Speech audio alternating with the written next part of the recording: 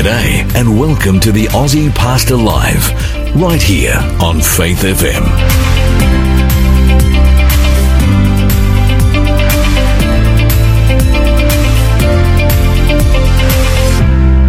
G'day, my name's Lloyd Grolleman. I'm the Aussie pastor, coming to you from Lockdown Central in my studio in northwest Sydney, and I'm sitting here all alone because Hunty. Yeah, mate. Where are you? I'm in my studio, locked down as well, all alone. Kind of a bit like last week, isn't it? It is. You're a, kilometre and a half, I reckon? 1.9 as the crow flies. As the crow flies. About, 2.5 Ks if we've got to walk or ride as you twist around on the roads. But somehow the Lord's blessed us. Indeed. He's been with us and he has been ensuring that this program goes out. And you know what? I'm Mr. Sad today. Oh, why are you sad?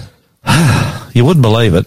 Last year, 2020, when we got the pandemic come through when we had the pandemic come through the first time. Yep. I got sick. I remember. You remember? I remember. Man, I got the flu again. Oh, dear. You thought you had COVID last year. I had to go and have a COVID test. Yeah, me too. Sabbath morning, actually. Oh, really? Yeah, just to make sure I didn't have COVID this time. I don't. I just have man flu, which for the listeners out, is one of the most painful experiences a man can have. Only ever equated to for a woman childbirth. I think if they can kind of sympathise where we're at if you've had children, ladies. Otherwise, it's a very, very painful experience. It is. My nose is all blocked.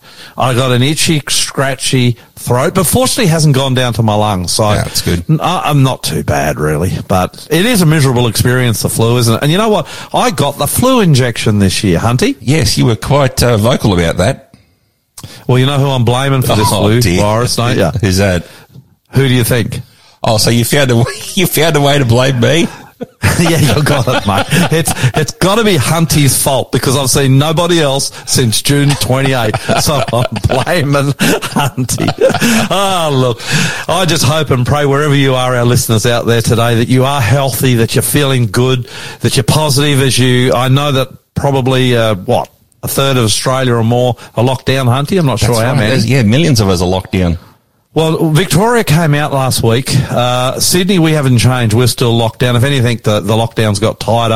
And I think their lockdown's tightening now too as more and more people come down with this awful Delta virus. But wherever you are, listeners, we want to welcome you. We're praying that you're healthy, well, and in a positive state of mind. Good program today, Hunty. We have a great program lined up. We've got, what have we got coming up? We've got one of our usuals, one of our awesome segments from Pastor Harrold Harker. He's going to actually be talking about one of the most powerful stories I think I've ever heard come out of the Protestant Reformation. This one is a beauty. Wow. And we've got a great guy named Brad Kemp, who's had a very interesting life, who I hope when we get to interview him will tell us about the times that Jesus has saved him in times of peril. Actually, more than that, he works with us in media. He does. In television especially. We work in with Brad Kemp in the department he works with quite closely. Yep. We're very appreciative to have him. And lots of other good things, good music, some great Bible studies. We're glad you're here. Yep. Welcome. It's going to be a fabulous time the next 2 hours. You're listening to the Aussie Pastor here on Faith FM. Actually, Hunty, it's pretty hard when it comes to the news cycle to go past two big events at the moment. One is the Olympic Games. Yep. Have you been watching the Olympic Games? A little bit, yeah. A little bit. Yeah. Love the fact that we're hitting way above our weight class. Well, what's important to me is that we get more gold medals than the Kiwis. Oh, which we're doing. If that happens, I'm always going to be a happy man. Having been brought up in New Zealand, it's always very, very precious thing to me if we're getting more gold medals than the Kiwis. But the other one, which just doesn't seem to go away, is COVID-19. Oh, exactly. It just keeps going and going. I was reading in the paper yesterday, actually, that there's another variant come out. Did you know that? Oh, From really? South America, which is supposed to be more virulent and more deadly than the current Delta one. So you just wonder where this is all going to end up and how it's going to go. I thought we might talk about it just a little bit again today, Sure. only because it's so relevant and current to all of us. In fact, there's very few of us now who don't know somebody who's got COVID-19 or had COVID-19. Many of us know people who have died of COVID-19, and if you're like me, Hunty, I've even got relatives that have passed on, passed away from COVID-19, all on my wife's side, but very, very sad. And so I want to talk about COVID-19 just a little bit, but before we get going into it, Hunty, when we were talking about this earlier on, you were telling me you've got some very interesting facts re COVID-19. You want to share them with us? New South Wales Health Department came out the other day, and they said, they gave us the statistics as to what age groups are now being hit the hardest. I've also got another cool fact, which I'll read to you as well. In New South Wales right now, of all the people who have got COVID, caught COVID, in hospital with COVID or ICU or on a ventilator, only 1% of them are vaccinated, and the only person in ICU was only just recently vaccinated and hasn't had their second shot. So it's looking like the vaccine is doing its thing. So here's the numbers I've got that are interesting. This is by age in the last 2 weeks. So we've actually got... So these are people you're about to share with us who has actually got COVID, what age group? Yeah, who's got COVID by what age group in New South Wales. So I'm interested. 0 to 9, which really surprises me, 26 in the last 24 hours, but in the last 2 weeks, 188 0 to 9-year-olds. 10 to 19 is 270. 20 to 29, this is the surprising number to me, because I thought these were the strong, healthy ones, 394. Wow, 30 to 39, 359. And then it starts to drop off. 40 to 49 is 197. 50 to 60 is 247. 60 to 70 is 117. 70 to 80 is 51. So it looks like our age group, the oldies, 50 pluses, are staying indoors, hand sanitising, getting vaccinated and behaving. It looks like the 20s to 40s are the ones now who are infected the most. So I wonder what to read out of these statistics. What do you think, Lloyd? I think what I can read out of those statistics is whatever age group you are, we need to be careful. Actually, I wanted to share with you, Hunty, just for a little bit today, why I chose to get the jab. Now, I want to say right from the start, I'm actually pro-choice. Does that make sense, Hunty? Me too. Yeah, I don't think anyone should be made to put anything in their body that they don't want to. Correct. I think that's a human right. But I chose to get the jab, and I want to just share tell me what you think of these reasons, whether they make sense, Hunty. Number one, the history of vaccines. I don't know whether you know this, certainly our listeners probably don't, but I did a degree in history at university. Wow. So I'm always very interested in history. So I went back and had a look at the history of the vaccines. Vaccines have been very effective in wiping out some pretty serious diseases and viruses that have afflicted the planet for hundreds of years and killed millions, perhaps billions of people. So do you know that, Hunty? Yeah, very true. Yep. I mean, have you ever heard of smallpox? Yes.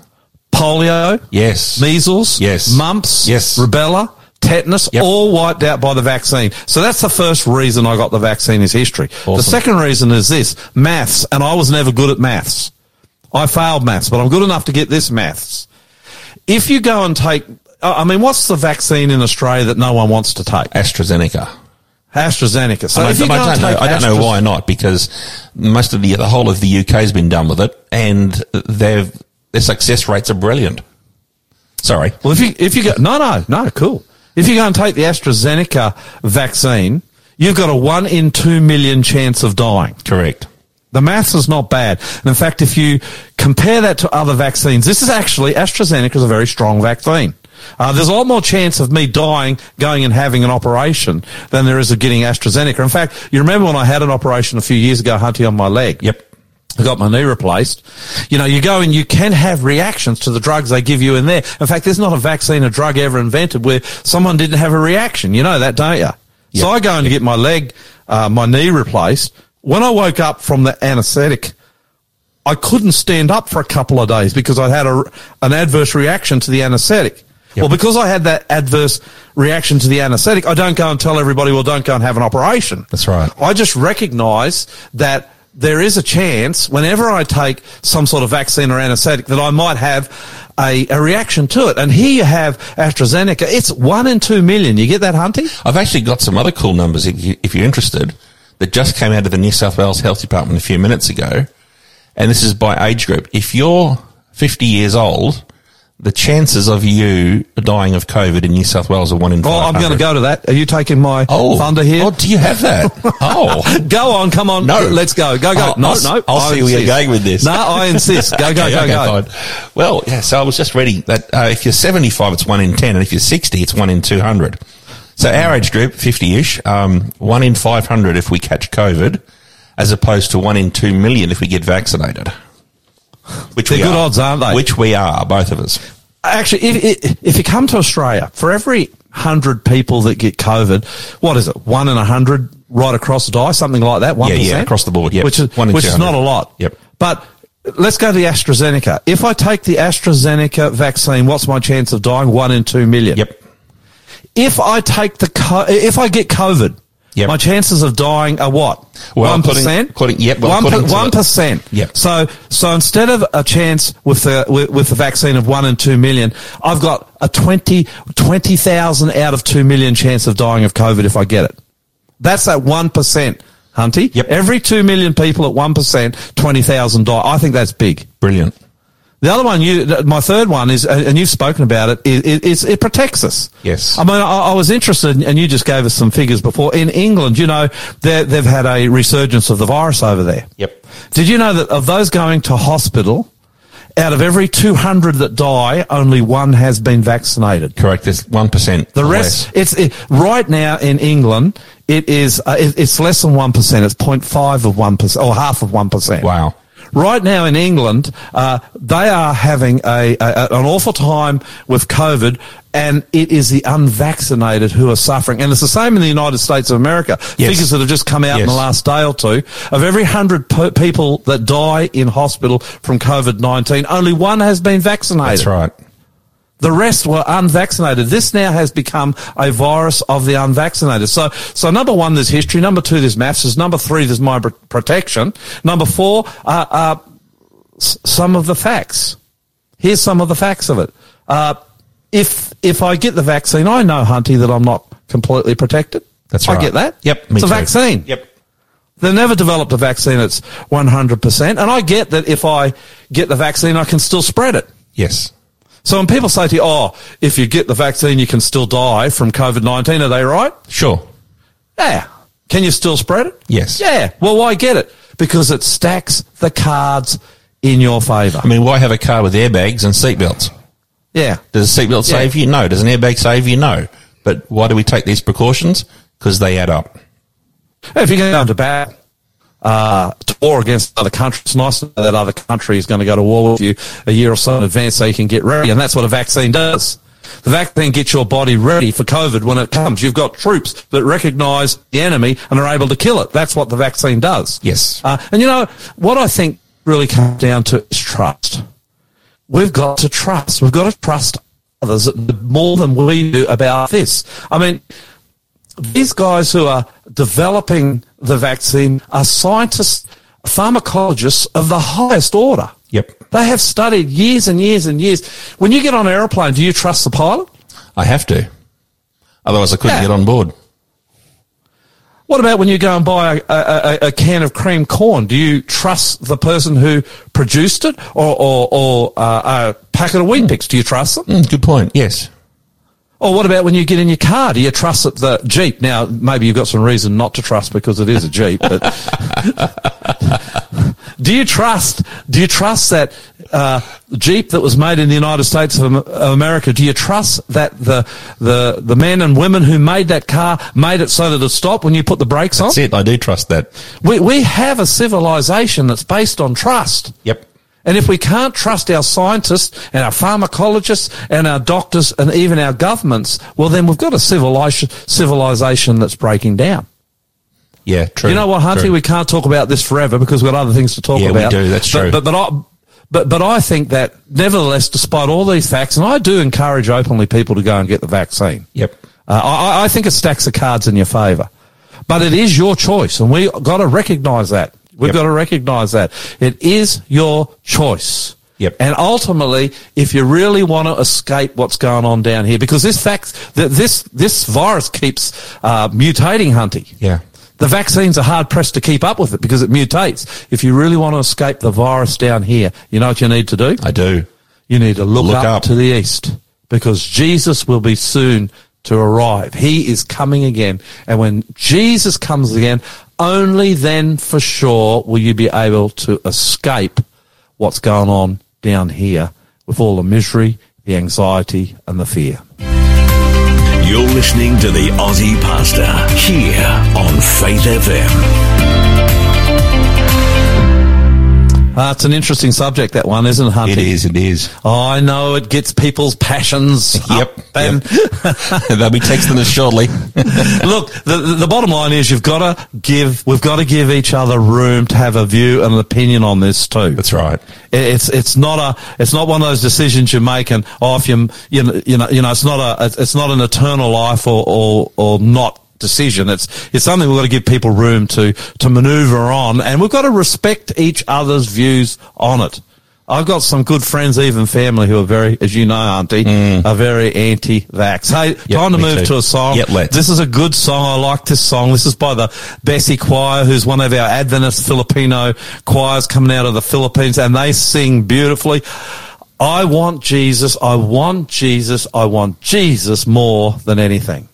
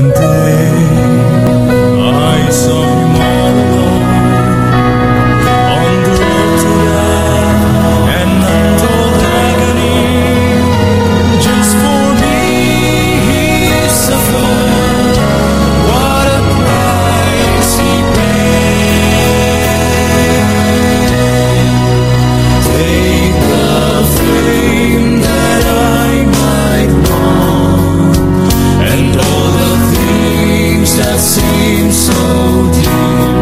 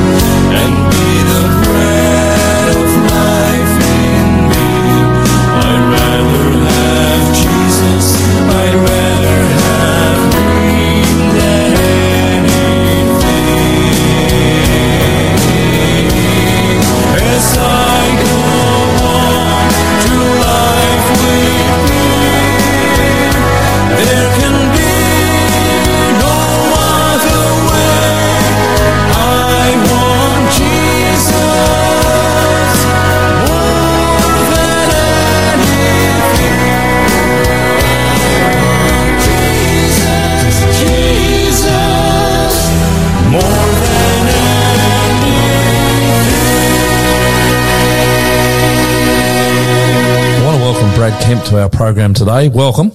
Thanks, Lloyd. Now, you've got a pretty important job, and it's one that's close to my own heart. You're into media. In fact, you lead the media ministry of the Adventist Church in where? For the South Pacific, Lloyd, and it's a bit of a surprise that I'm here, but this is where the Lord's put me, so we do our best. Well, maybe we'll go on that journey a little bit with you today. Where were you born and where were you brought up? Yeah, I was born in Brisbane, so that makes me a Maroon supporter. Yeah, you've just gone right up in my estimations there, being a fellow Queenslander. And Hunty, the producer, sitting here, we're giving us a thumbs down. Down in mine. Hold you down, Hunty. But my father's a West Aussie, so he's a sand groper. So when I was 5, we moved across to Perth. Okay. And that's where I spent my formative years, education, school, and so forth. Did you meet your wife over there? No. Okay. I was in Perth till probably 21 when I went across then to Avondale College to study for ministry. Oh, okay.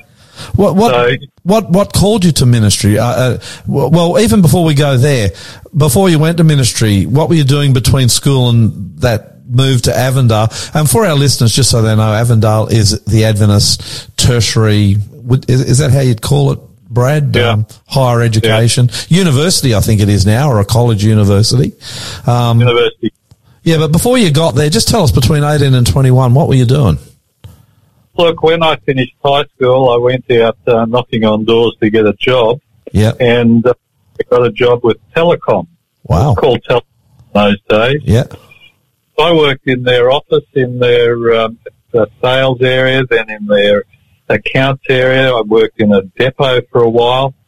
So while I was there, strong conviction that ministry is where I should be. Yeah. Don't know what, but that was a really strong conviction. And the interesting thing was, while I was grappling with this, some guys from Avondale and the conference said, anyone interested in ministry, we're going to have a meeting. Come and sit in on it. So I went in and I thought I'd better give it a go. And so I went to this meeting, and the interesting thing is, as I was sitting there listening, one of the people who was sharing their call to ministry described what I was going through, to a T, and I got really convicted that, this is where I should be. So when I graduated from Avondale, I got called back to Perth, which was a bit of a worry because, they're not really welcome in their own home. But it was a good move. Family was there. I had, a couple of coastal churches. Interesting, I was pastor of Fremantle Church when they ran the America's Cup there with Dennis Conner. Yeah. So you said you were in Perth or you're in West Australia, then you headed up to New Guinea. That must have been interesting. Look, it was, and just the whole process of getting there was fascinating because, what was it? I'd been watching on television back in Easter of '88, and I saw this tragic scene where an Adventist missionary had been shot and killed. Yeah. Peter Canopper. Yeah. As I'm watching that, I have this really strong impression. It's almost a voice says to me, you're going to go and replace him. Wow. And it really knocked me across the room. I thought, oh, man. I never told my wife. Yeah. That might be a story you wouldn't want to tell her. That's right. So I just kept it to myself. Well, that was in Easter. I think it was in September, October that year, we get a phone call from the powers to be that appoints people to go to the Pacific. Yep. They asked me, we want you to go to PNG to replace Peter Canopper. And my wife's there and she looks at me and she says, that's a call to the islands, isn't it? Yeah. Yes. And we sat down and she said, for the last month or so, I've had this impression we're going to get called to the islands. Yeah. Each of us had our own experience. It still took us a week to make a decision. We wrestled with it and we eventually said to ourselves, we looked at each other and said, what are we doing? We're both convinced that's where we should go. Yeah. And so we said, yes, we'll go to the Pacific. And you actually did replace that guy who died? Yeah, we thought we went to Goroka. What were you doing in Goroka? I had two roles. I had what was called the role of an area supervisor, which looked over or cared for a district of about 10,000 members. Wow. And I ran the lay training school for the mission. What was life up there? What was it like up there? Adventurous.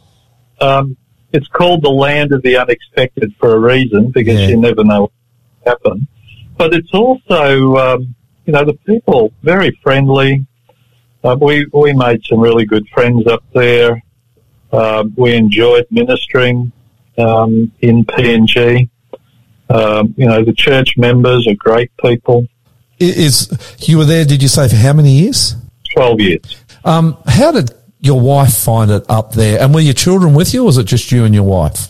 It started with me and my wife, but we had our children while we were up there. So they're New Guinea, they're Papua New Guinea kids. Well, sort of. Mind you, they were born in Sydney Adventist Hospital, okay. but at 2 weeks old, they were back up there. Did anything ever happen while you were there? Any stories where you did get yourself into a dangerous place? And I was, well, put it this way, I was down visiting in Port Moresby with some missionaries, and that night they were broken into. They had a gun at my head. I was tied up and gagged and told if I moved, they'd shoot me. It's not very nice. That would be a very scary situation, actually. It was. And there's a lot more that took place, which I won't go into. Yeah. In LA, we got broken into a few times. We know that they came into our bedroom while we slept because stuff was taken. Yeah. But, the Lord did protect us. None of us were harmed. While we know of others, in the community were harmed, we were, I believe, protected. Is there an answer for PNG? One of the answers, I think, is the church. Yeah. Because one of the things I found was that, particularly young guys, if they invested in the church, whether it be a Pathfinder club or a youth club, or whether it be evangelism, they invested in that, it would give them purpose and identity. And so living for that higher purpose makes a difference. So you leave PNG, what then? I'm saying, it seems like almost every 5 years a significant shift. Yeah. But this one was 8 years before the next change, which was asked to go to New Zealand to oversee the church's operation across New Zealand and half the Pacific. That would be a very interesting job. Look, it was. And it was there that I actually was introduced to media. So, look, I'd been in New Zealand probably for about 6 months. And one of the things that used to impress me as I travelled to New Zealand, because we didn't move there straight away. We moved there early in 2014. Yep. But I used to ask myself the question, how do you get the gospel into the homes of people? And one of the experiences I had was I was sitting in a hotel room once, and onto the television came this ad for an insurance company which says, "We don't come to your doors anymore." I thought, goodness, what's that saying? And it's really reflecting culture, which says, a culture doesn't want to be interrupted by hawkers or salespeople or even religious people at their doors. Yeah. And so, well, how do you do it? And it just struck me that media was the way of getting into homes. It got through past doors, it got into lounge rooms, etc. And then came the opportunity to do television. I actually had a small group of people come and sit down with us and say, have you thought about television? So I put a small group together to research it. And what we discovered was that we could do nationwide television 24/7 for a broadcast cost of under $1 million a year. So we put together, the groups that were needed to set this up, do all the research. It probably took us 12 months to pull it all together because once you start television, it is a hungry beast. Oh, it is. We did a lot of pre-work. We did, got a launch done, built our station idents and fillers and whatnot, so that we created a uniquely New Zealand television Christian channel. And that's still going today. And the interesting thing is that after we've been operating for about 12 months, we had an audience of around 200,000 people. What's it called? Hope Channel. Hope Channel. Okay. Yeah, Hope Channel, because it's about bringing hope to communities and families. It's really a Christian lifestyle channel. So it talks about health, and it talks about relationships, and it talks about spirituality and those kinds of things. So you got that channel up and running, and I know it's made a big difference to New Zealand. I've actually heard some great stories out of there. But you come back to Australia in a different but a very similar role in some ways. So tell us, who is Adventist Media? Yeah, Adventist Media's had quite a journey. It started back in the late 1800s as a printing press, because print was the cutting-edge technology back late 1800s. But then over time, as new technologies came on board, the Adventist Church developed a media arm that took on these new technologies. So radio came in the 1920s. Then there was television, I think, in the 1950s and 60s. And now we're into social media. And at each new stage with digital and social and television, etc., we've been at the cutting edge creating resources to assist the church with its work of evangelism. Now, putting that all together, Lloyd, Adventist Media actually comprises a whole lot of things. So anything to do with media really sits with Adventist Media. So whether it be print, so we produce magazines like Signs of the Times and an in-house magazine called Record. We produce video. So we have a production unit that makes programs that go on television or YouTube or Facebook. We have a marketing and sales area because we print books, but we also are responsible for selling those books. And so all the literature ministry part of the church fits with Adventist Media. And then we have a Bible school. So you do all this media stuff, but where does it go? So if someone sees something on television or reads something and they want to learn more, where do they go? How do they find extra, more material? So our Bible school serves that purpose as the next step, and saying if you want to learn more, come online to the Bible school, and we've got a course that you might be interested in, or a program that will help you to learn more about this particular topic that you're interested in. Is it making a difference? Oh, huge. I could share stories of people who, just turn their television sets on and miraculously land on this station, and it just answers the question that's in their mind right at that time.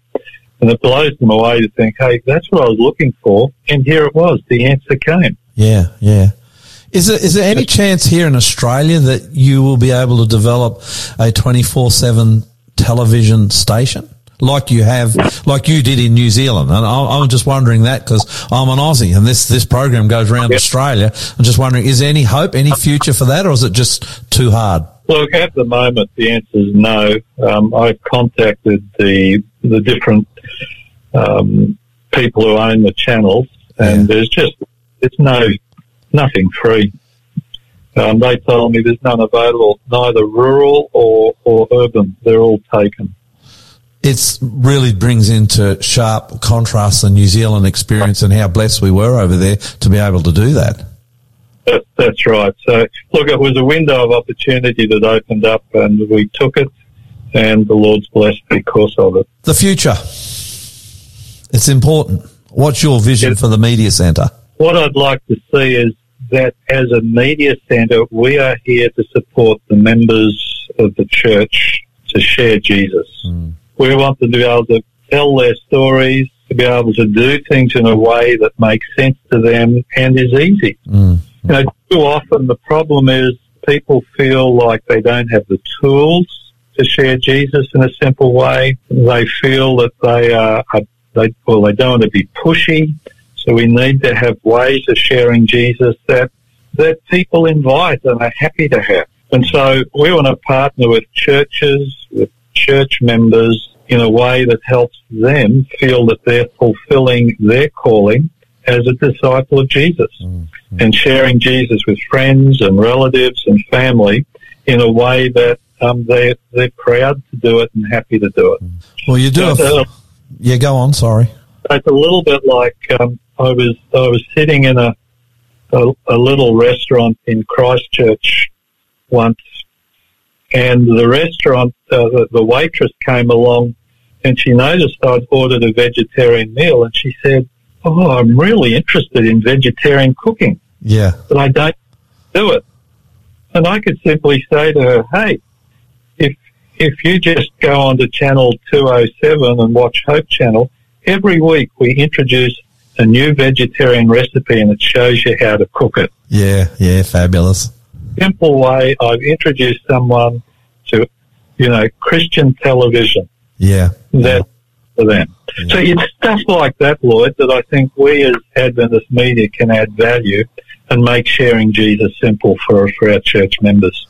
Look, you're a fabulous ministry, and I might be a bit biased being in media myself, but it's a fantastic thing that you do. We support you, and I thank you for your time today. I just wonder maybe if we can come back in the not too distant future and get some stories from you, Brad, on some of the differences Adventist media has made to people's lives in the time you've been around in media.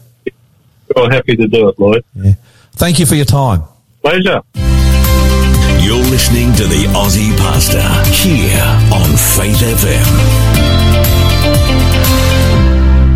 Actually, I was just thinking in that last question, Hunty. Yep. If they wanted, Hope Channel is harder to see here in Australia because it's not free to air, but it is online. Correct.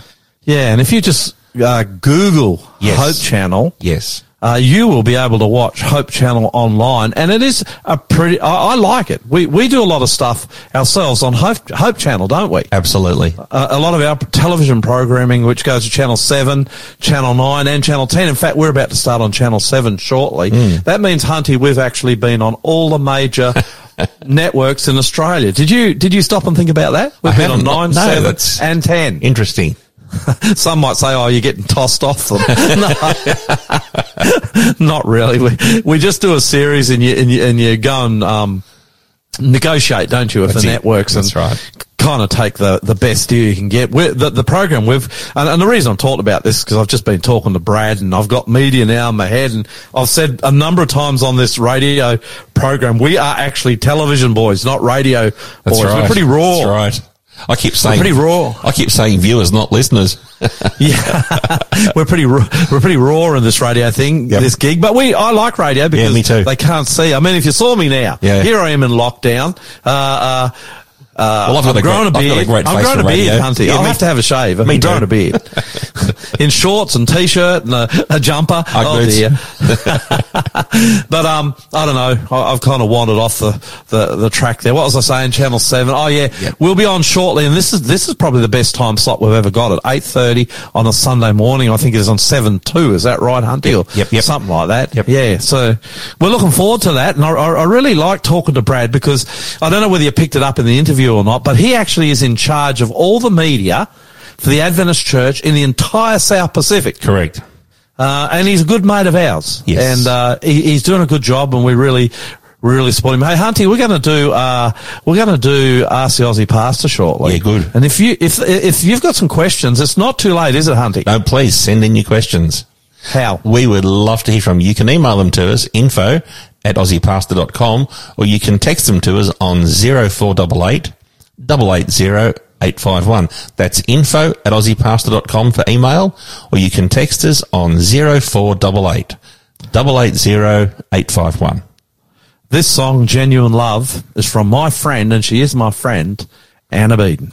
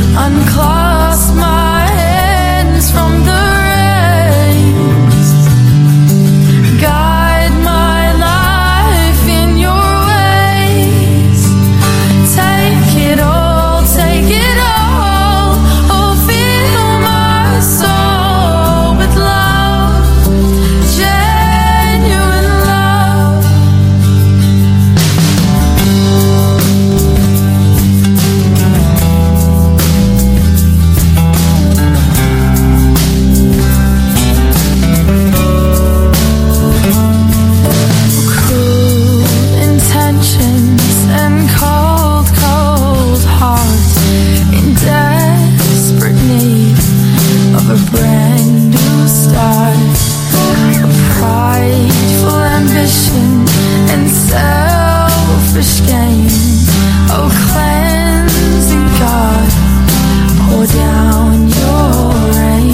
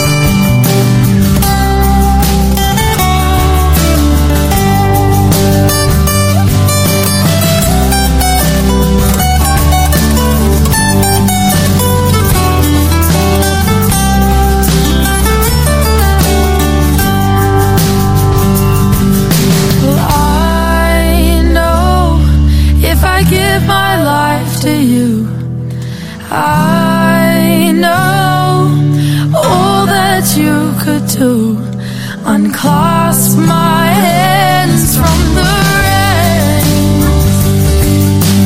Guide my life in your ways. Take it all, take it all. Oh, fill my soul with love, genuine love.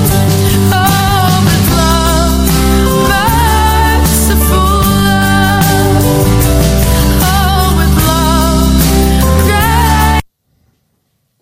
Oh, that was a nice song. Came to a sudden end, though, Hunty. What happened there, mate? Very sudden end. I think that was meant to just slide off out. Love Anna's music. Yeah, love it, love it. Are you going to tell us what happened then, Hunty, or was that not open? I watched I watched the clock and then I saw it disappear. Oh, so we don't know what happened. We don't know what happened, no. I'll find out from Hunty what happened, really, and I'll report to you all this time next week. Look, you know what? We're talking about COVID-19, and it's such a big deal, and it's everywhere, and it's relevant, and you can't help but talk about it, even though you don't want to. I'm at the point where I desperately want to talk about something else, Hunty. Yeah, good, let's. But I think it's going to be with us for a while. It is going to be with us for a while. I want to show you very quickly how you can make good decisions when it comes to COVID-19 and every other major decision you get on the planet that's going to come to you. Because I'll tell you what, Andrew Hunt, right now, the information coming through our news media, off the internet, on social media, it's coming at 1,000,000 miles an hour. It's coming from every direction, and it's hard to know who's telling the truth, who to trust, who not to trust, and who's telling lies. Am I right? That's right.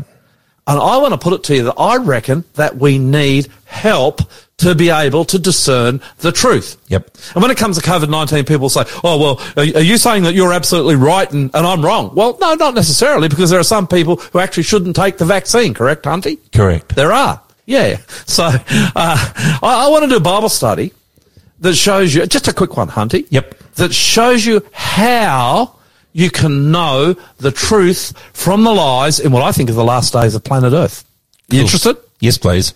We'll go pretty fast. Okay. I'm going to take you to John chapter 3, and I'm going to get you to, because I want to move through this pretty quickly, Hunty, and I want to get to the main gist of the point. In other words, you can know the truth. Yep. I want you to read this pretty quickly. John chapter 3, verse 1 to 7. Okay. I think a while ago we actually looked at this story on radio, and it's a good story, so I'm not going to spend a lot of time on it. But here you got a story of a man who was a Pharisee by the name of Nicodemus. He was a religious leader in Israel what's a at Pharisee? the time of Jesus. What's a Pharisee?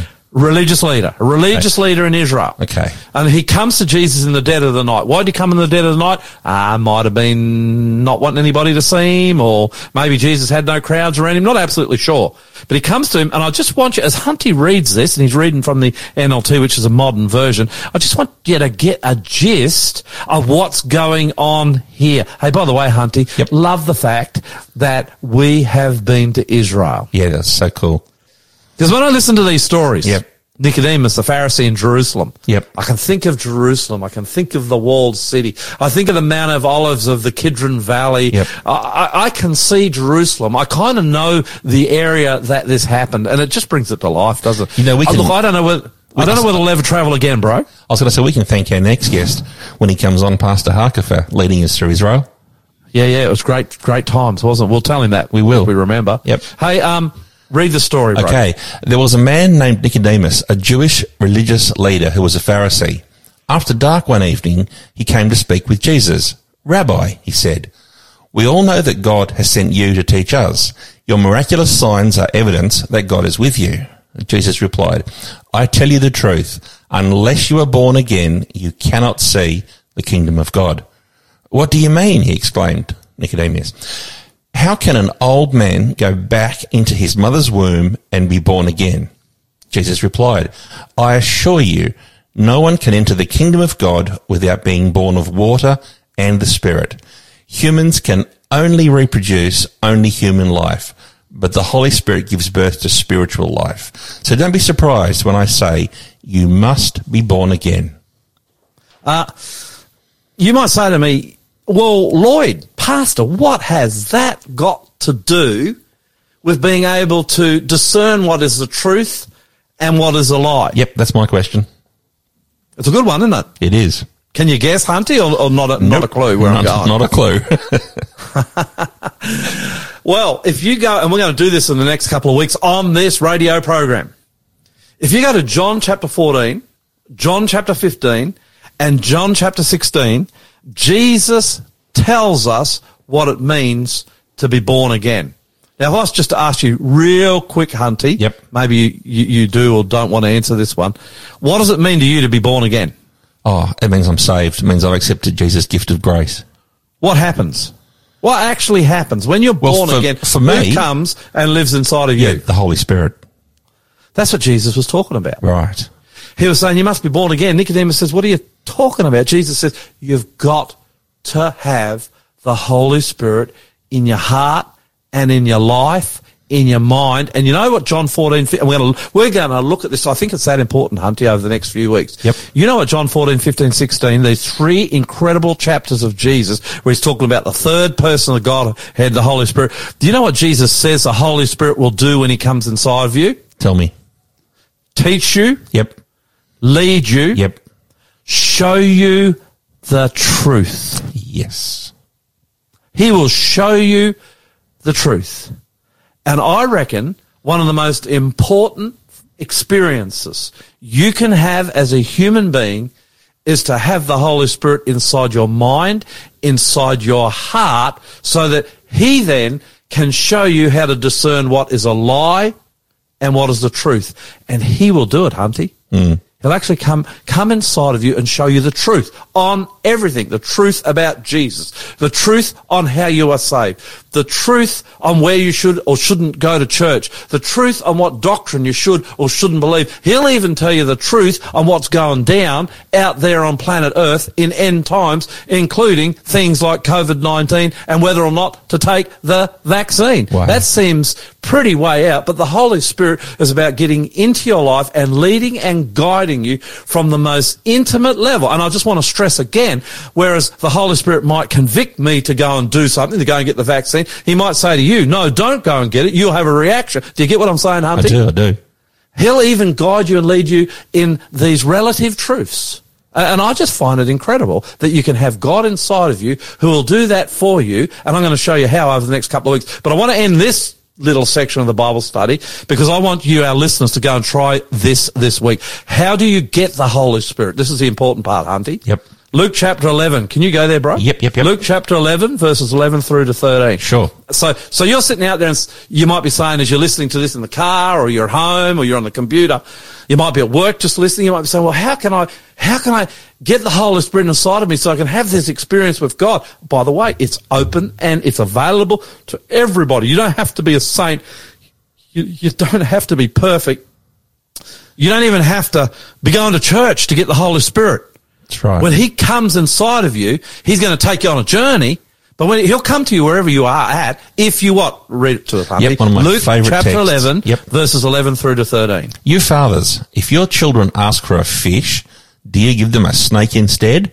Or if they ask for an egg, do you give them a scorpion? Of course not.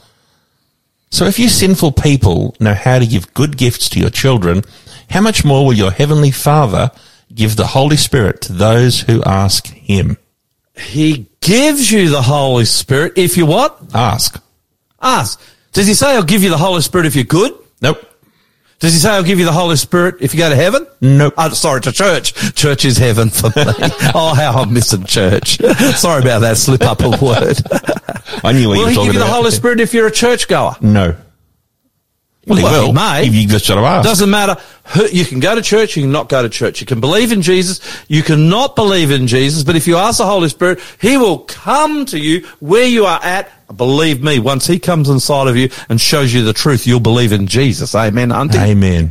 He does some amazing things, but you've got to ask. So how do you ask? How do you ask, Hunty? I pray. Yeah, show us how. Just very quickly how you do it each morning. Because we do this every day. Sure. Auntie and I have talked about this. Yes. We both on multiple times will ask the Holy Spirit to be in our lives each day. When I pray, I like to thank the Lord first for my blessings. So I'd start with, Dear Heavenly Father, Lord, thank you. And I'd like to thank for my family and my wife and my food and shelter first. But then I'll say, Lord, please send your Holy Spirit to come into my life today. Please help me to be a better person. Yeah. That's it. It's simple. Hunty does it his way. Yep. I do it my way, in our language, in our way, and we just say, Lord, please send the Holy Spirit. So this week, this is what I want to challenge you with this Bible study. Don't worry about too much else that I've said. Just ask for the Holy Spirit. Dear Lord Jesus, please, I am here. I'm prepared to give you a go. Send the Holy Spirit. The door of my heart is open. Ask, ask, ask, and he will come. You're listening to the Aussie Pastor here on Faith FM. I like that little Bible study, Hunty. Ripper. Thanks for helping me out on that, mate. I appreciate that very much. This next song, I Want to See Jesus, actually is what happens when the Holy Spirit comes. You will see Jesus. This is I Want to See Jesus from the Lesser Light Collective. He was mourning for his people, slaves in exile for all their sin. Then the dawning down by the river struck down and silent when he saw him, clothed in white, face like lightning, golden linen, his voice a cry, vision bright, Daniel trembling, mercy and love in those eyes of fire. I want to see Jesus too. I want to see Jesus too. Daniel fainted, angel touched him, raised him up, said you are loved. Fear not, for God has heard you. That's the reason I have come. I want to see Jesus too. I want to see Jesus too.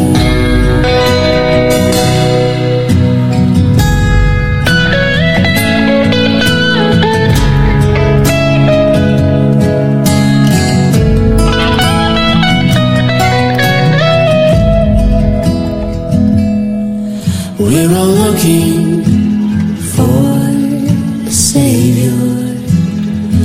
We need, we bleed, we plead and pray.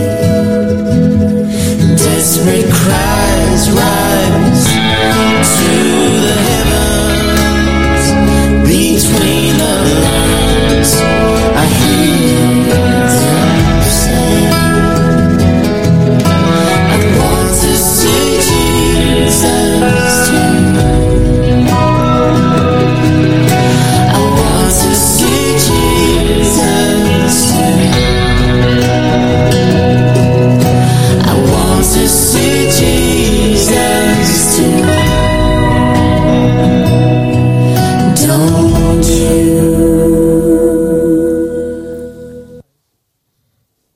Okay, there was a little bit of a gap there, Hunty. That's because you didn't undo your mute button.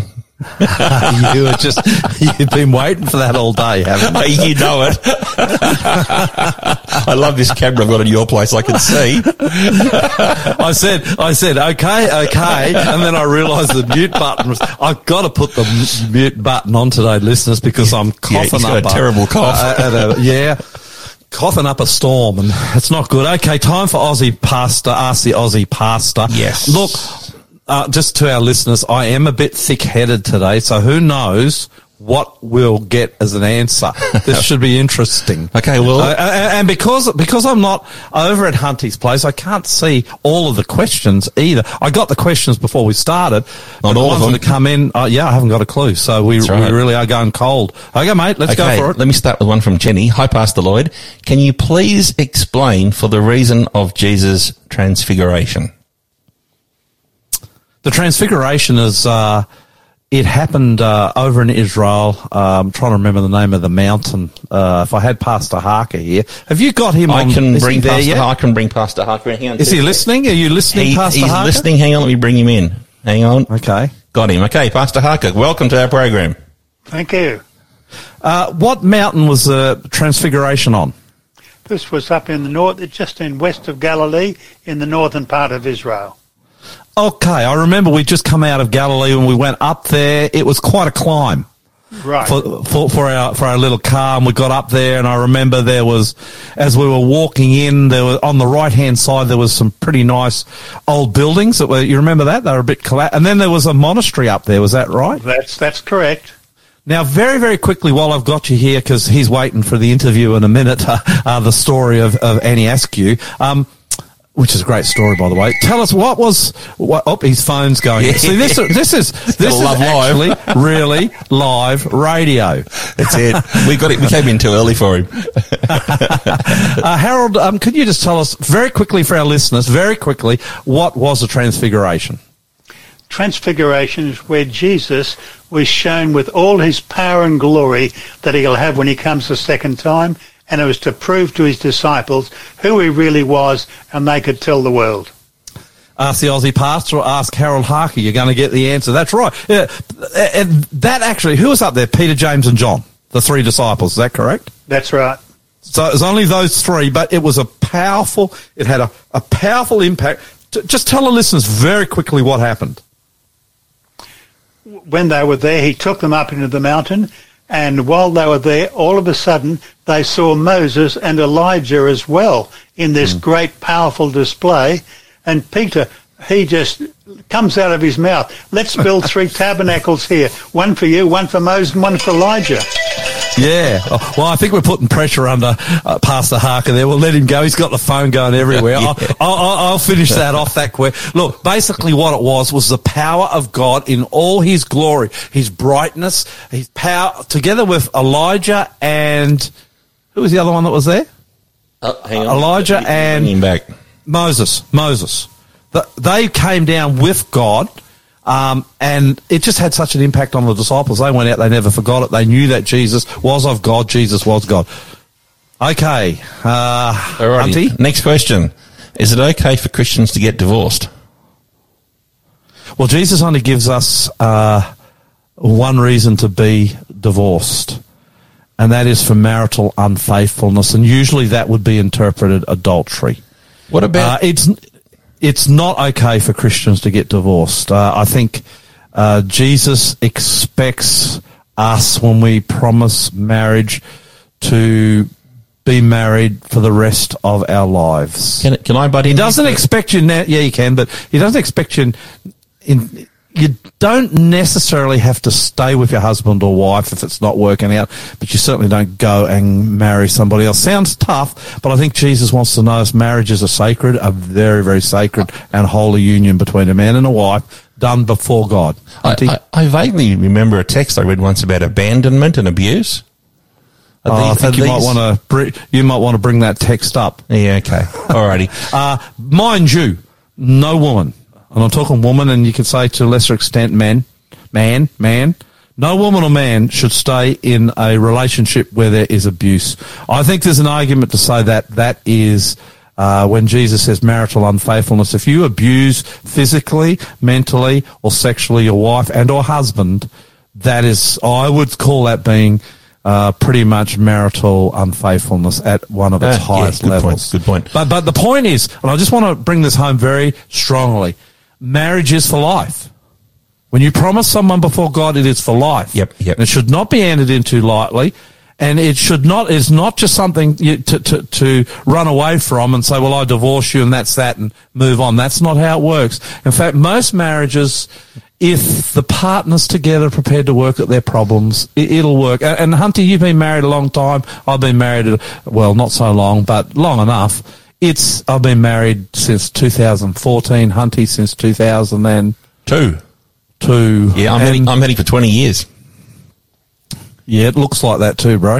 I'm looking at you on the screen. Yeah, it looks.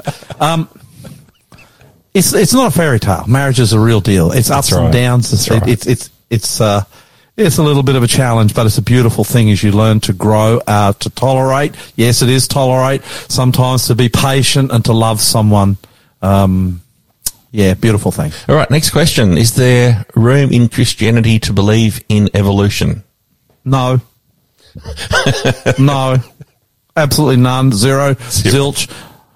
Shouldn't be given a corner to get in. Shouldn't raise its head. Shouldn't show itself. Yeah, I agree. No. I totally agree. No. All right. Is that clear? That's very clear. Now, the reason being, I've got to give a little bit more. The reason being is, if you were to accept evolution, then the fall of man is not a real story. The promise of Jesus to come and to save us from the fall is not a real story. It actually is. Evolution is a bold frontal attack on the crucifixion of Jesus Christ. It is that because evolution denies that sin ever came into the world through Satan. Denies the fall of mankind. Evolution is one of the most, and I say this respectfully because I know some of our listeners, this might be a surprise, but evolution is one of the most awful, godless theories, and it is a theory to afflict mankind in the history of the world because it does away with Jesus. And so if something does away with Jesus, absolutely no, there is no room in Christianity for it. Should you know what evolution is, what it means, what they advance? Yeah, I think there's some wisdom in that. All right. Good to know what others that you're trying to share Christ with believe and think and how they see things. Yeah, go on, mate. Did the early Christian church keep the Lord's Day holy and not the Sabbath? Well, the Lord's Day is the Sabbath. Yeah, the Bible's very clear about that. The Lord's Day is the Sabbath. Yep. The early Christian church was a seventh-day Sabbath-keeping church. I've no doubt about that. But you know what? Fairly early on, Sunday started to come into the experience of the early Christian church. I'm talking before the 1st century AD. So in the first 30, 40, 50 years, Sunday as a memorial of the resurrection of Christ and to distinguish Christianity from the early Christian, from the Jewish religion. So the early Christian church wanted to distinguish itself from the Jewish religion. They did start to worship on Sunday rather than the Sabbath. So that did happen pretty early. But to this day, the Lord's Day is a Sabbath. You cannot show me a single passage in all of Scripture where the Bible says anything other than that. True. Sabbath is the Lord's Day. Amen. Okay, last question. Is it okay for Christians to play competitive sport? Yeah. Long as you play it like you live life with a spirit of gentleness and kindness, of humility. You can play sport with humility. I mean, Hunty, when I play you in tennis and I thrash you, I do it Never with happened. humility, correct? I do it with humility. Look, sport can teach you some great lessons, can't it, Andrew? It can. Yeah, and I think there's a place for competitive sport, long as it doesn't get out of hand. And again, you know, when you have the Holy Spirit inside of you, Hunty, Yep. you've got everything. Amen. So, yeah, that's the key. Have the Holy Spirit inside of you. He'll even show you how to play sport. You're listening to the Aussie Pastor here on Faith FM. Did we go pretty quickly there, Hunty? Did we get through that fast enough? Yeah, you nailed it. Will there be any stars in my crown? This is a song from the Cox family. And just so you know, when it says, will there be any stars in my crown, it's a song talking about what, Hunty? Do you know? What's a star in your crown, man? I'm not sure. Go to Pastor Harker. Hang on. I might as well ask him this question. Okay, Pastor Harker. Harold Harker, how do you see that song? What is a star in your crown? Stars in the crown are those that you've shared what Jesus means to you, and they are there to celebrate as well. So they're people that you've influenced into heaven. Amen. By introducing them to Jesus. That's right. That's right. Here, 10 out of 10 for you, 0 out of 10 for Andrew Hunt. Will there be any stars in our crown? Beautiful song from the Cox family.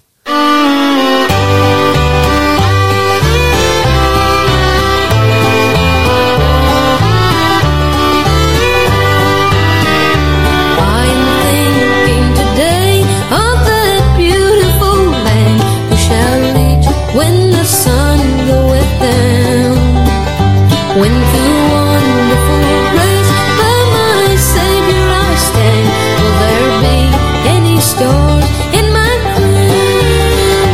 Will there be any stars in my crown? When at evening the sun goeth down, when I wake with the blessed in those mansions of rest, will there be any stars in my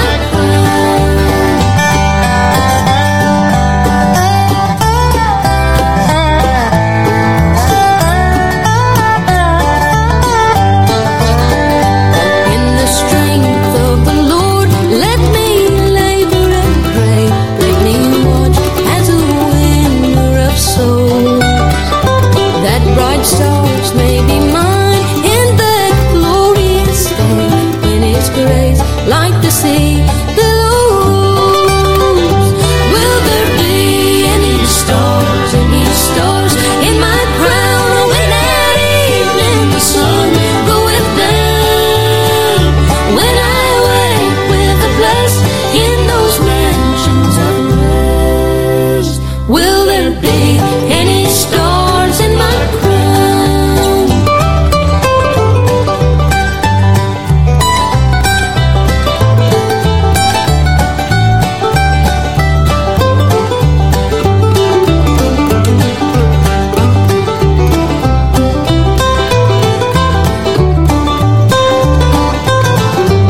Oh, the joy it will be when His face I behold, living gems at His feet to lay down.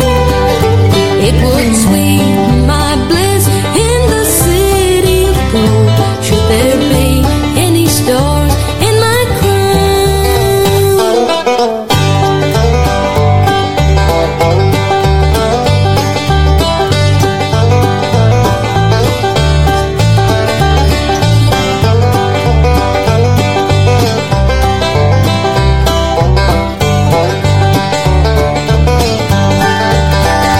Will there be any stars in my crown? When at evening the sun goeth down, when I wake with the blessed in those mansions of rest, will there be any stars in my crown? Hey, Hunty, Yeah, mate. does that sound like Dolly Parton to you? It does. I like it. Yeah, I do too. Actually, that's a favourite of ours at New Hope, isn't it? It is. We love that song. Yep. We sing it a lot, man. When we sing that, oh man, don't you miss church? I do. We're locked down. When do you reckon this lockdown's going to end, Hunty? Oh dear. I'm not optimistic at all. No, let's have faith. Want to welcome Guess who's not locked down right now? Our next guest. Pastor Harker. Actually, he is. No. Are you Pastor Harker? Are you Harrold? Are you locked down? No, not at the moment. So you can move out as per normal. Well, yes, we can go around at the moment. We can't visit Sydney or the Central Coast, but we can move in our own area. Yes, no, we're the leper capital of Australia. With the COVID zombies. This story we're going to look at today is a beauty. It's a fantastic story. It is. She is a noble woman, and it's almost an honour to be able to talk about her life. And the thing is, I actually am a bit of a student of Reformation history, I have never heard this girl's story before this. I don't know. How do we miss it, Harrold? How do we miss her story? I hadn't heard of it before, but I heard someone give a talk on this recently.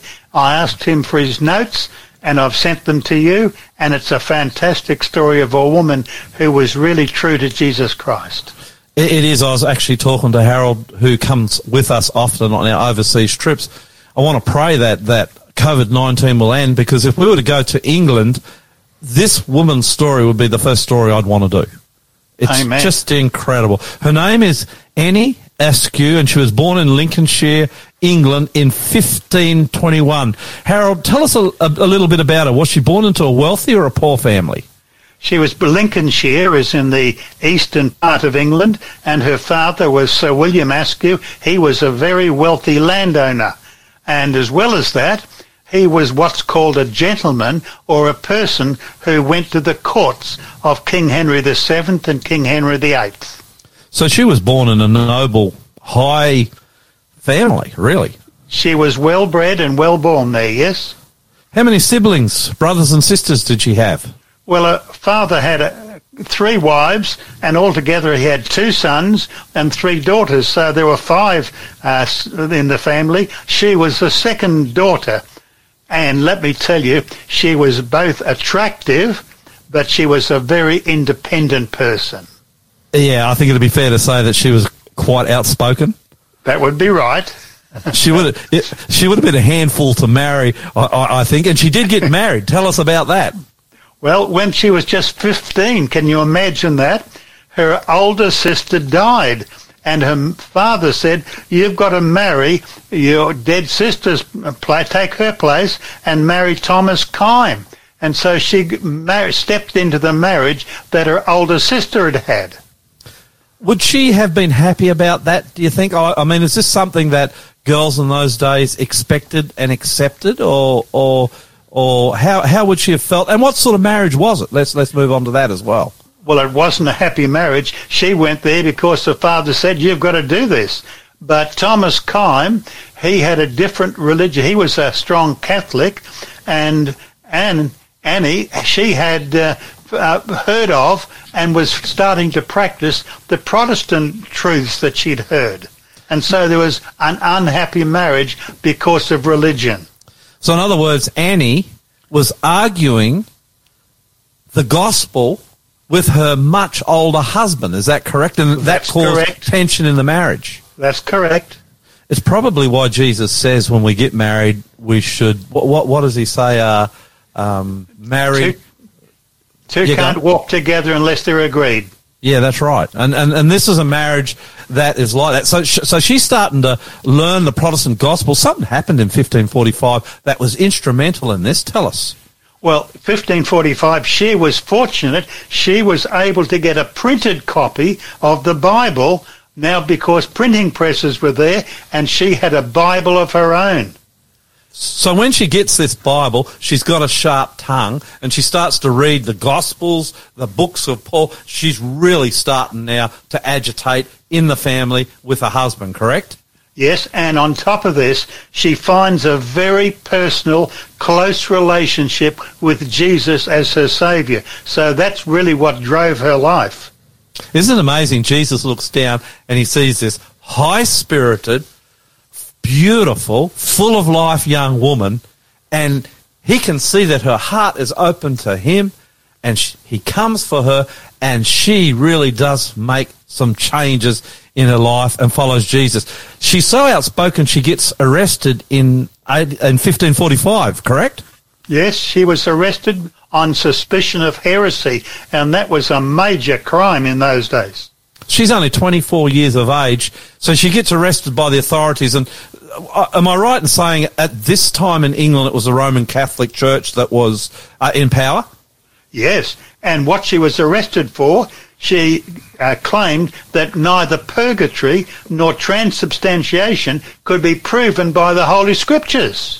Just tell us very quickly what purgatory and transubstantiation is for our listeners. Well, the Catholic Church believed that if you weren't good enough to go to heaven when you died, you went to a place where you were just tortured a little bit till you're good enough. That was purgatory.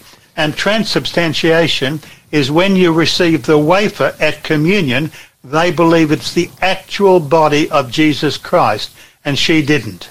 Yeah, no. So she's a Protestant. That's the bottom line. That's right. She's a Protestant, believing Protestant doctrines. In fact, she's believing biblical doctrines, and she's from a very high-profile family, and she is rejecting the state church. Big, big trouble. She's arrested. What did they want Annie to do when she was arrested? Well, they wanted her to recant and go back to Catholicism. And did she? No, never. She's outspoken, and she's determined, and she's faithful.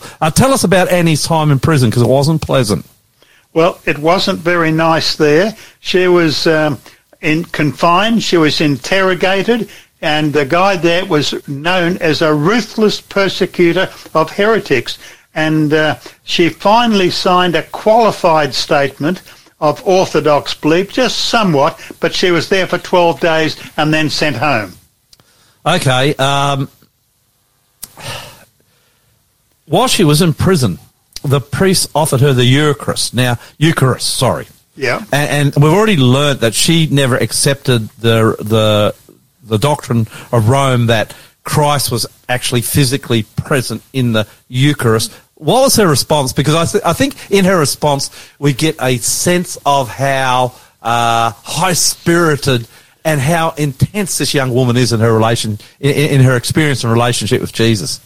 Well, put it in the context. She had been interrogated for 5 hours on one day and 5 hours the next. And then she was asked, will you deny the Eucharist? And she said, God is a spirit, not a wafer cake. He is to be worshipped, and not with superstitious homage that's paid to a wafer, converted by popish jugglery into a god. Wow, that is outspoken. Yeah, she's very, very forthright. She ends up in prison again. She can't keep quiet. I mean, this happens to you. I think this experience, Harrold, is coming to the Christian church in the West sooner or later. Sure. Talking about being full of the Holy Spirit, she's so full of the Holy Spirit that on the threat of prison, even death, she can't keep quiet. She ends up back in prison. What did they do to her this time? Well, they put her on the rack. In other words, they want to stretch her and to make her recant. And she's tortured to try and get an attempt to name other people who believed like she did. And she wouldn't do it? No, she kept her lips sealed. She was only for Christ. She said, I'll answer for myself, not for others. How injured was she in this torture? She was in Newgate prison and she got very sick, and she was really, with this, it caused considerable pain, and she was never herself again. Bones almost broken, joints pulled apart. Actually, I did read about this. I did a little bit of study myself, Harrold, when you presented this story as one we might want to talk about. Here's a girl who they reckon literally tore apart every bone in her body. That's right. That's the rack. She's in a mess. She's 25 years old. She's in the prime of life, a young woman, and she's literally in the prison already starting to die for Christ. She's in a terrible mess. She will not surrender the names of her friends and her fellow believers. What a wonderful Christian girl. And she's condemned to be burnt at the stake now. So she's in prison. They've tortured her, and now they're going to execute her. That's right. How did she get... Yeah, go. She can't even walk there. So how did she get to the place of her execution? They had to carry her in a chair to Smithfield, was a place where they executed, quote, heretics. So she was carried in a chair to be executed, but when she gets there, I found this incredible, she has to listen to a sermon. Tell me about that. Well, this bishop, he came to preach the last sermon and trying to get her to recant, but she says he missed and speaks without the book. He didn't use the Bible. Now, the amazing thing about this is the bishop, this preacher, actually came from where she was at, correct? Theologically, right. I'm talking. This guy had recanted himself of the Protestant doctrine, am I right? That's right. And he'd gone back to the established church there. So how did they execute her? Well, they tied, can you imagine this person that's all bones are broken, but they tie her with a state chain around her ankles, around her waist, and around her neck, and then they put gunpowder all around her feet so it will end quickly, and then they put fire to it, and the powder explodes and kills her straight away. So God in his mercy took her. Amen. Who watched this? And I found this incredible too. Who was watching this? The Lord Chancellor of the church, the Dukes of Norfolk, the Duke of Bedford, and the Lord Mayor all watched this shameful example for them. So some of the most powerful religious and political leaders in England at that time were there to watch this girl die. That's right. What a story. 25 years of age, an impact on my life, that's for sure. And when as I was finding out about this story, I couldn't help thinking to myself, when I get to heaven, I'm going to go looking for Annie, because that was a story of a noble young woman. Well, her martyrdom and her great fortitude in holding out there, it added much to the strength of the Protestant cause. The blood of martyrs is always the seed of the church. So is that what you think we can learn? Last question, we can learn from this young woman's life? I think firstly we need to know she had a close and a personal relationship with Jesus, and she lived for him, and the Bible was the textbook where she learnt what was truth. Again, it always comes back to that, doesn't it? The Bible, the Bible, the Bible. We need to be men and women of the Bible, as Annie Askew was, because if we know our Bibles, we're going to know her Jesus, and we'll stand one day, if we have to, as she did too, correct? Amen. Thank you, Harrold Harker, for another wonderful story. Hope we see you again real soon. These are great stories. They're very moving. God bless. You're listening to the Aussie Pastor here on Faith FM. You like that story, Hunty? What a ripper. You know what really motivated her, I reckon, above all else? What's that? It's about what this next song from Michael Card, Love Crucified a Rose, is about. It's about a Jesus who died for her sins, who arose and stands for her in heaven as her intercessor. And when you can get that message, and that is in your heart, and you take a hold of that, and you get filled with the Holy Spirit, you would rather die than give up Jesus. And that's what happened to Annie Askew, and as well will happen to you too, if you go seeking the same Jesus she did. This is a good song, Hunty. Yep. From a great singer, Michael Card, Love Crucified a Rose.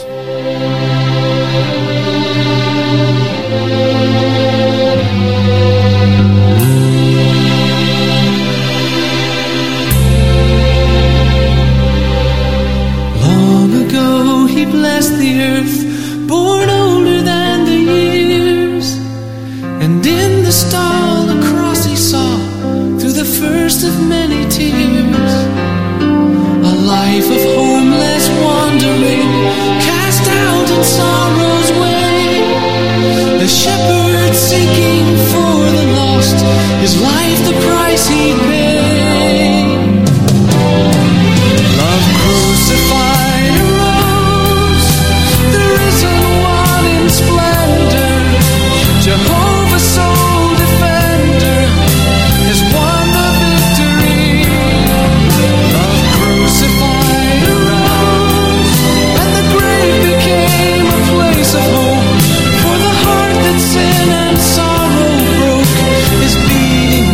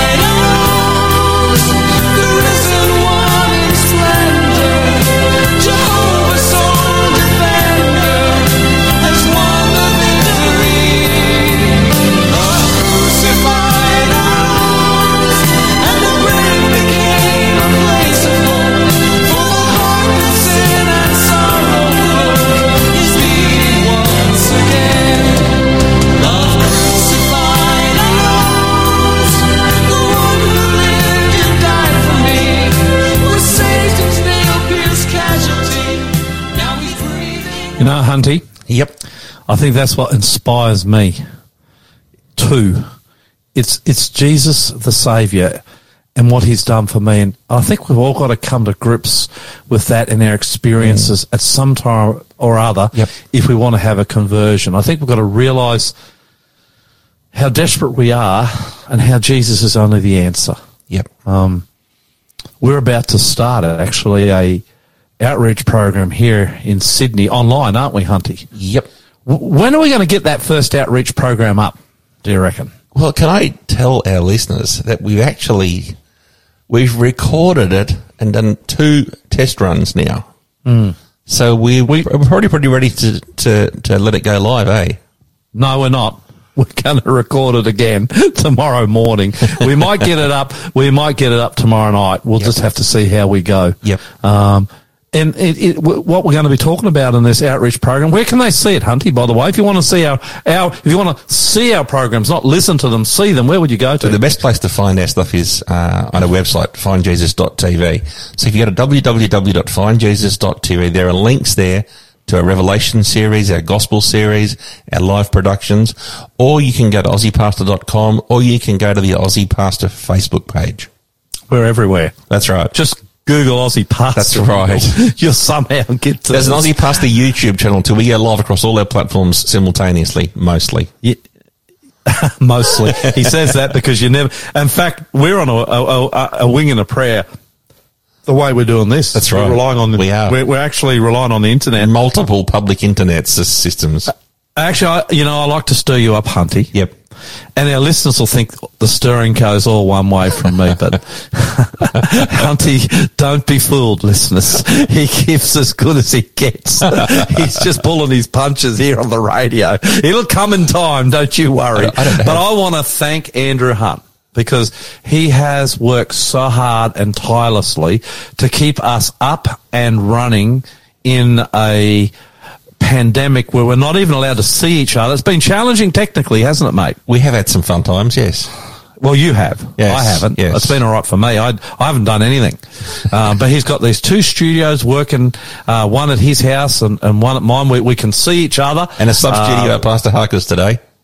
Yeah, we even had Harrold. He was coming from his place. We could see him as well. Hunty's got this program where we can actually see and listen to each other. And he's got good sound, which amazes me. Because when we started, we thought I'd sound like I was on the phone, correct, That's Hunty? right. We were worried about that. Well, I was.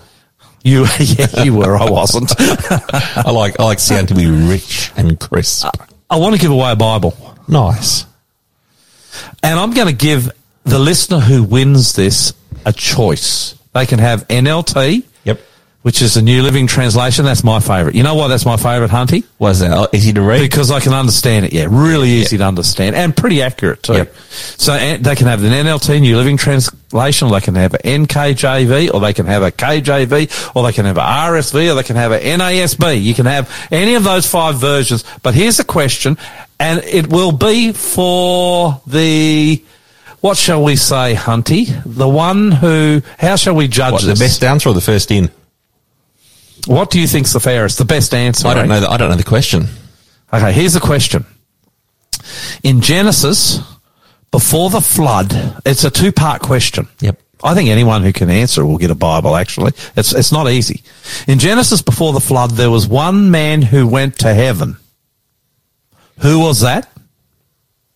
Don't give the answer, Hunty, or you'll be giving the Bibles away out of your pay. Yep. Do you know the answer to that one? I think I do, yes. Before the flood, there was one man who did not die.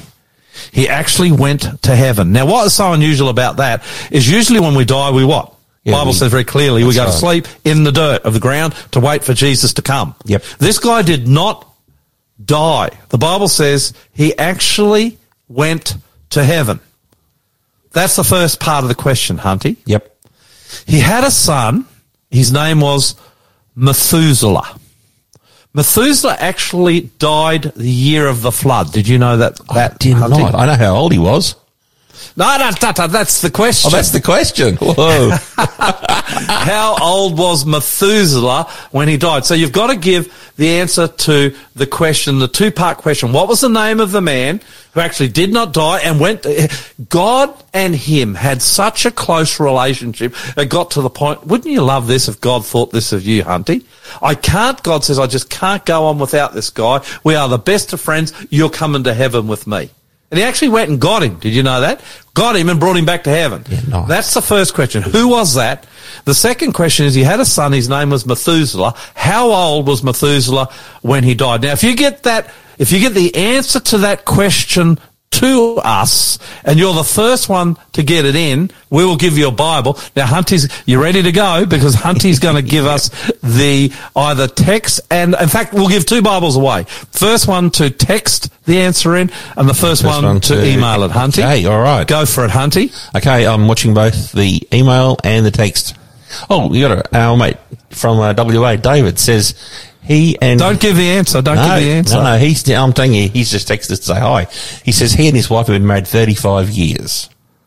He's doing well. I think he's a regular listener, and I think they had their anniversary a week or 2 back. 35 years, and it says with no escape clause. Hallelujah, amen, it says. No escape clause. God bless you, David, over there in the West. Okay, Hunty, give it to us, brother. Okay. Texting and email. Okay. First one in. Certainly. 0488 880 851 is the text number, and you can email us at info@aussiepastor.com. This next song, Why Me, Lord, from C.C. Williams, is about the grace and the mercy and the love of Jesus to us who are sometimes, to be frank and honest, pretty unlovely. C.C. Williams, Why Me, Lord.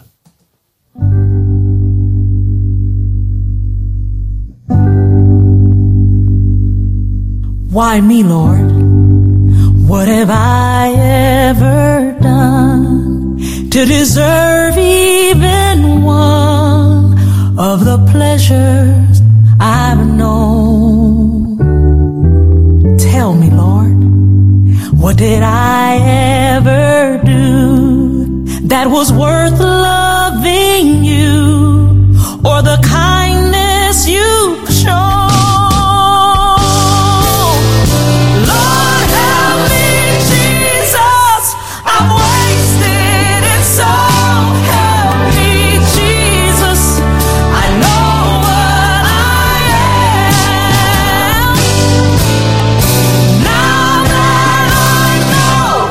That I needed you so.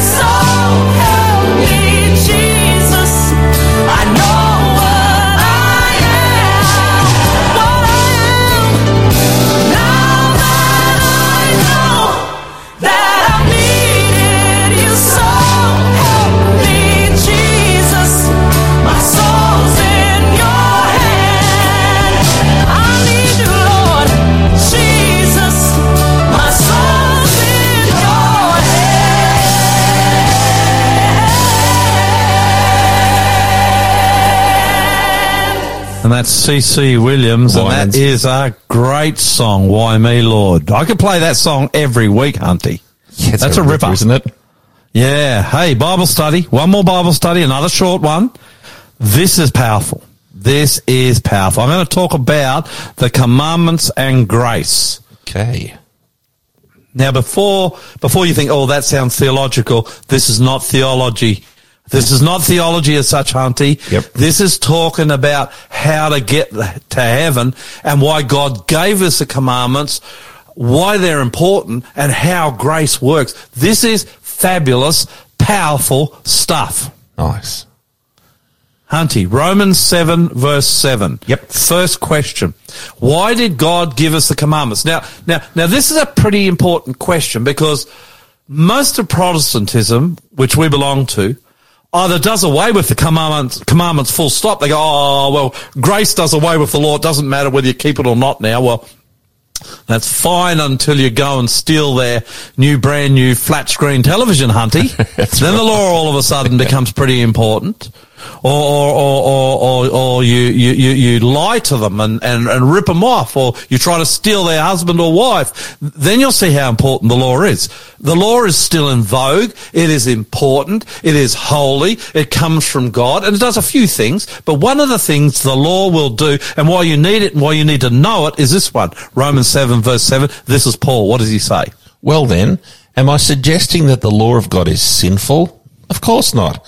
In fact, it was the law that showed me my sin. I would never have known that coveting is wrong if the law had not said, you must not covet. Now, Paul, the greatest theologian the church has ever had other than Jesus Christ, that's Paul the Apostle. Yep. He's actually talking about the Ten Commandments here because he quotes the Ten Commandments. Yep. Now, what does he say the Ten Commandments of the law is good for, Hunty? Showing me my sin. It's like looking in the mirror. Yep. I mean, when I look in the mirror, you know what? I can fool myself, Hunty. You know how I'm on this bit of a weight loss thing for the last 25 years? Yep. Since Hunty has known me, I've been on a diet and I've lost hundreds of kilos. Nothing. I probably put on one weight. Up, one down, one up, one down. Nothing will bring me down the ground harder and faster than one or two things. One, either watching myself on television, and that's an ugly thing. I don't like doing that because it tells me who I am, what I really look like, Hunty. The second one is when I get out of the shower and look in the mirror. It's not a pretty sight. Hey, Pastor it tells me I have not lost weight. Yep. It tells me that I am in trouble and that I do need to continue on the diet. You know the difference Sorry, I was going to say the difference between men and women is a man gets out of the shower and looks in the mirror and he sucks in his gut and he says, oh, I look great. And a woman stands in front of the mirror, pushes it out and says, boy, I'm getting fat. Okay. Good. All right. The mirror that law, shows us our sin. when you stand in front of it, what does it do, Hunty? It shows us where we're sinning. So if I lie, will the law reveal that? I believe if so, I read it and look at it? Yes. Or if I commit adultery? Yes. Or if I steal? Yes. Or if I covet? Or even if I'm a Sabbath breaker? Does the law tell me that? What if I take the Lord's name in vain? Absolutely. Or I worship pagan idols? Does the law, as I look at the law and then I look at myself, does it reveal the things I've got wrong with me? Yes. In fact, the Bible says that the law tells me I'm a sinner. Yes. And we're going to look more at this next week where the Bible then says the wages of sin is, do you know what that is, Hunty? Totally death. Death. So the law tells me I'm a sinner and I'm going to die. But this one, I think this is one of our favourite Bible verses, Hunty, both you and me, isn't it? Absolutely.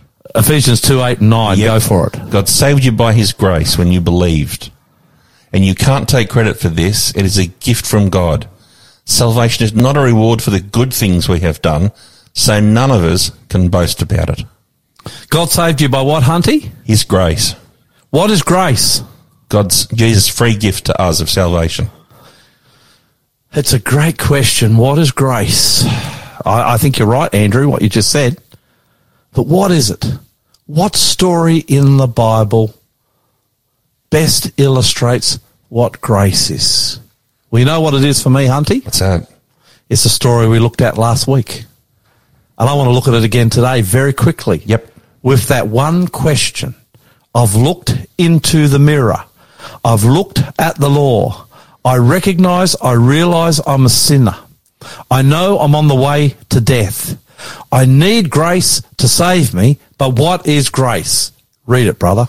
Jesus returned to the Mount of Olives, but early the next morning he was back again at the temple. A crowd soon gathered, and he sat down and taught them. As he was speaking, the teachers of religious law and the Pharisees brought a woman who had been caught in the act of adultery. Okay, stop there for a moment, Hunty. Yep. Is she a lawbreaker? Totally. How do we know? Because it says she was committing adultery.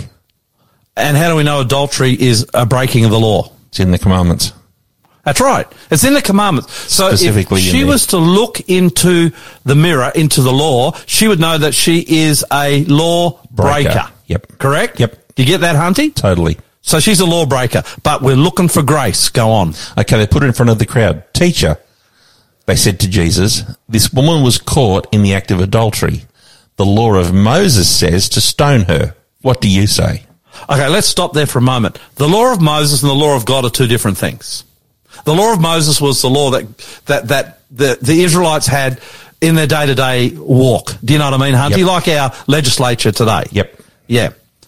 Now, their law said that she's caught in adultery, she should be stoned. What about God's law, though? What does that say? It says... Was she deserving of death or not? No. Well, The wages of sin? is death. Totally. So was she deserving of death? Yes. Yes. Whose law was it? Jesus' law. That's right. She had committed adultery. The wages of sin, or the wages of breaking this law, is death. She was under the sentence of death. But Jesus is not about death. He's about Life. grace. Yeah, life, right, Andrew? Mm-hmm. Grace, it's beautiful, isn't it? Read on, brother. Yep. They were trying to trap Jesus into saying something they could use against him.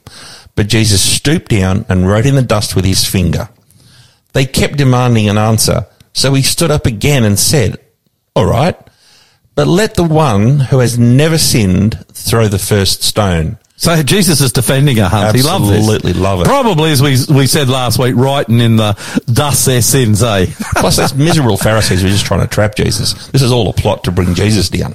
Yeah, anyway, it's not good. Not good. So then he stooped down again and he wrote more in the dust. In some ways, these Pharisees represent the law. Yep. The law without grace, the law without Christ will kill you. It's a good thing, it's a holy thing, it's the right thing, but without Christ, I tell you what, Hunty, it's serious stuff. Yep. It will demand your death. Yep. These Pharisees represented the law, but Jesus is defending her against the condemnation of the law. He's not saying the law is bad, but he's defending her from what the law will do to you if you don't have Christ. So what happens? Well, when the accusers heard this, they slipped away one by one, beginning with the oldest until Jesus was left in the middle of the crowd with the woman. Then Jesus stood up again and said to the woman, where are your accusers? Didn't even one of them condemn you? No, Lord, she said. And Jesus said, neither do I. Go and sin no more. The only one who could have condemned her was who? Jesus. Jesus. Yep. But he didn't condemn her. He defended her Yep. and saved her life. That's grace. That's salvation. Yep. Do you get that, Hunty? Totally. That is grace. Yep. Grace is Jesus taking your sins upon himself, taking them to the cross, paying the penalty for them on the cross, and looking at you and saying, hey, I don't condemn you. You've given me your sins. I've paid for them. This is grace. He puts his robe, his perfection, his sinless character around, and you are saved. You're wearing Jesus' clothes. This is Jesus' character, and he took your sins. You are saved. That's grace, and that's what he did for this woman. Beautiful. When do you reckon when do you think she thought she was saved? She was going to be okay, Hunty, in that story. When he said, go and sin no more, not a second earlier. I think it's when she looked up into his eyes the very first time. Oh, yeah. When you come to Jesus and you understand the story we've been trying to tell today, Hunty, Yep. from the very first time, you'll get it and you'll realize there's hope and there's a way out, so that when Jesus comes, you will be ready for him because of him and no other.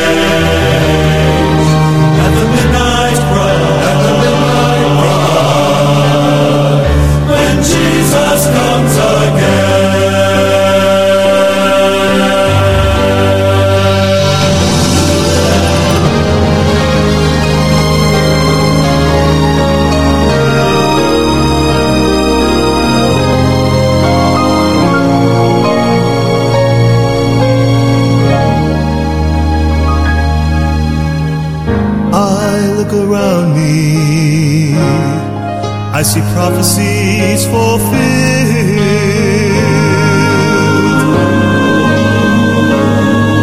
and signs of the times. They're appearing everywhere. I can almost hear the Father as He says, "Son, get your children."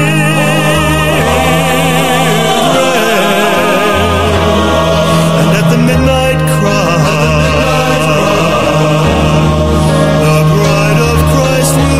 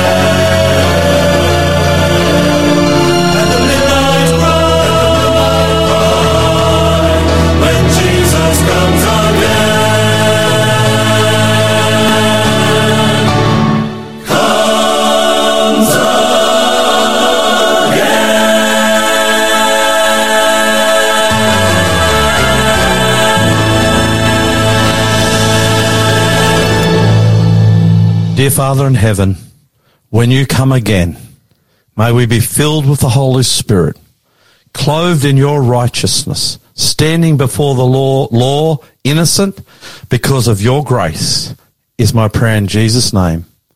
Amen. My name's Lloyd Grolleman, and I'm the Aussie pastor, and I love you. But Jesus, He loves you a whole lot more. See ya next time.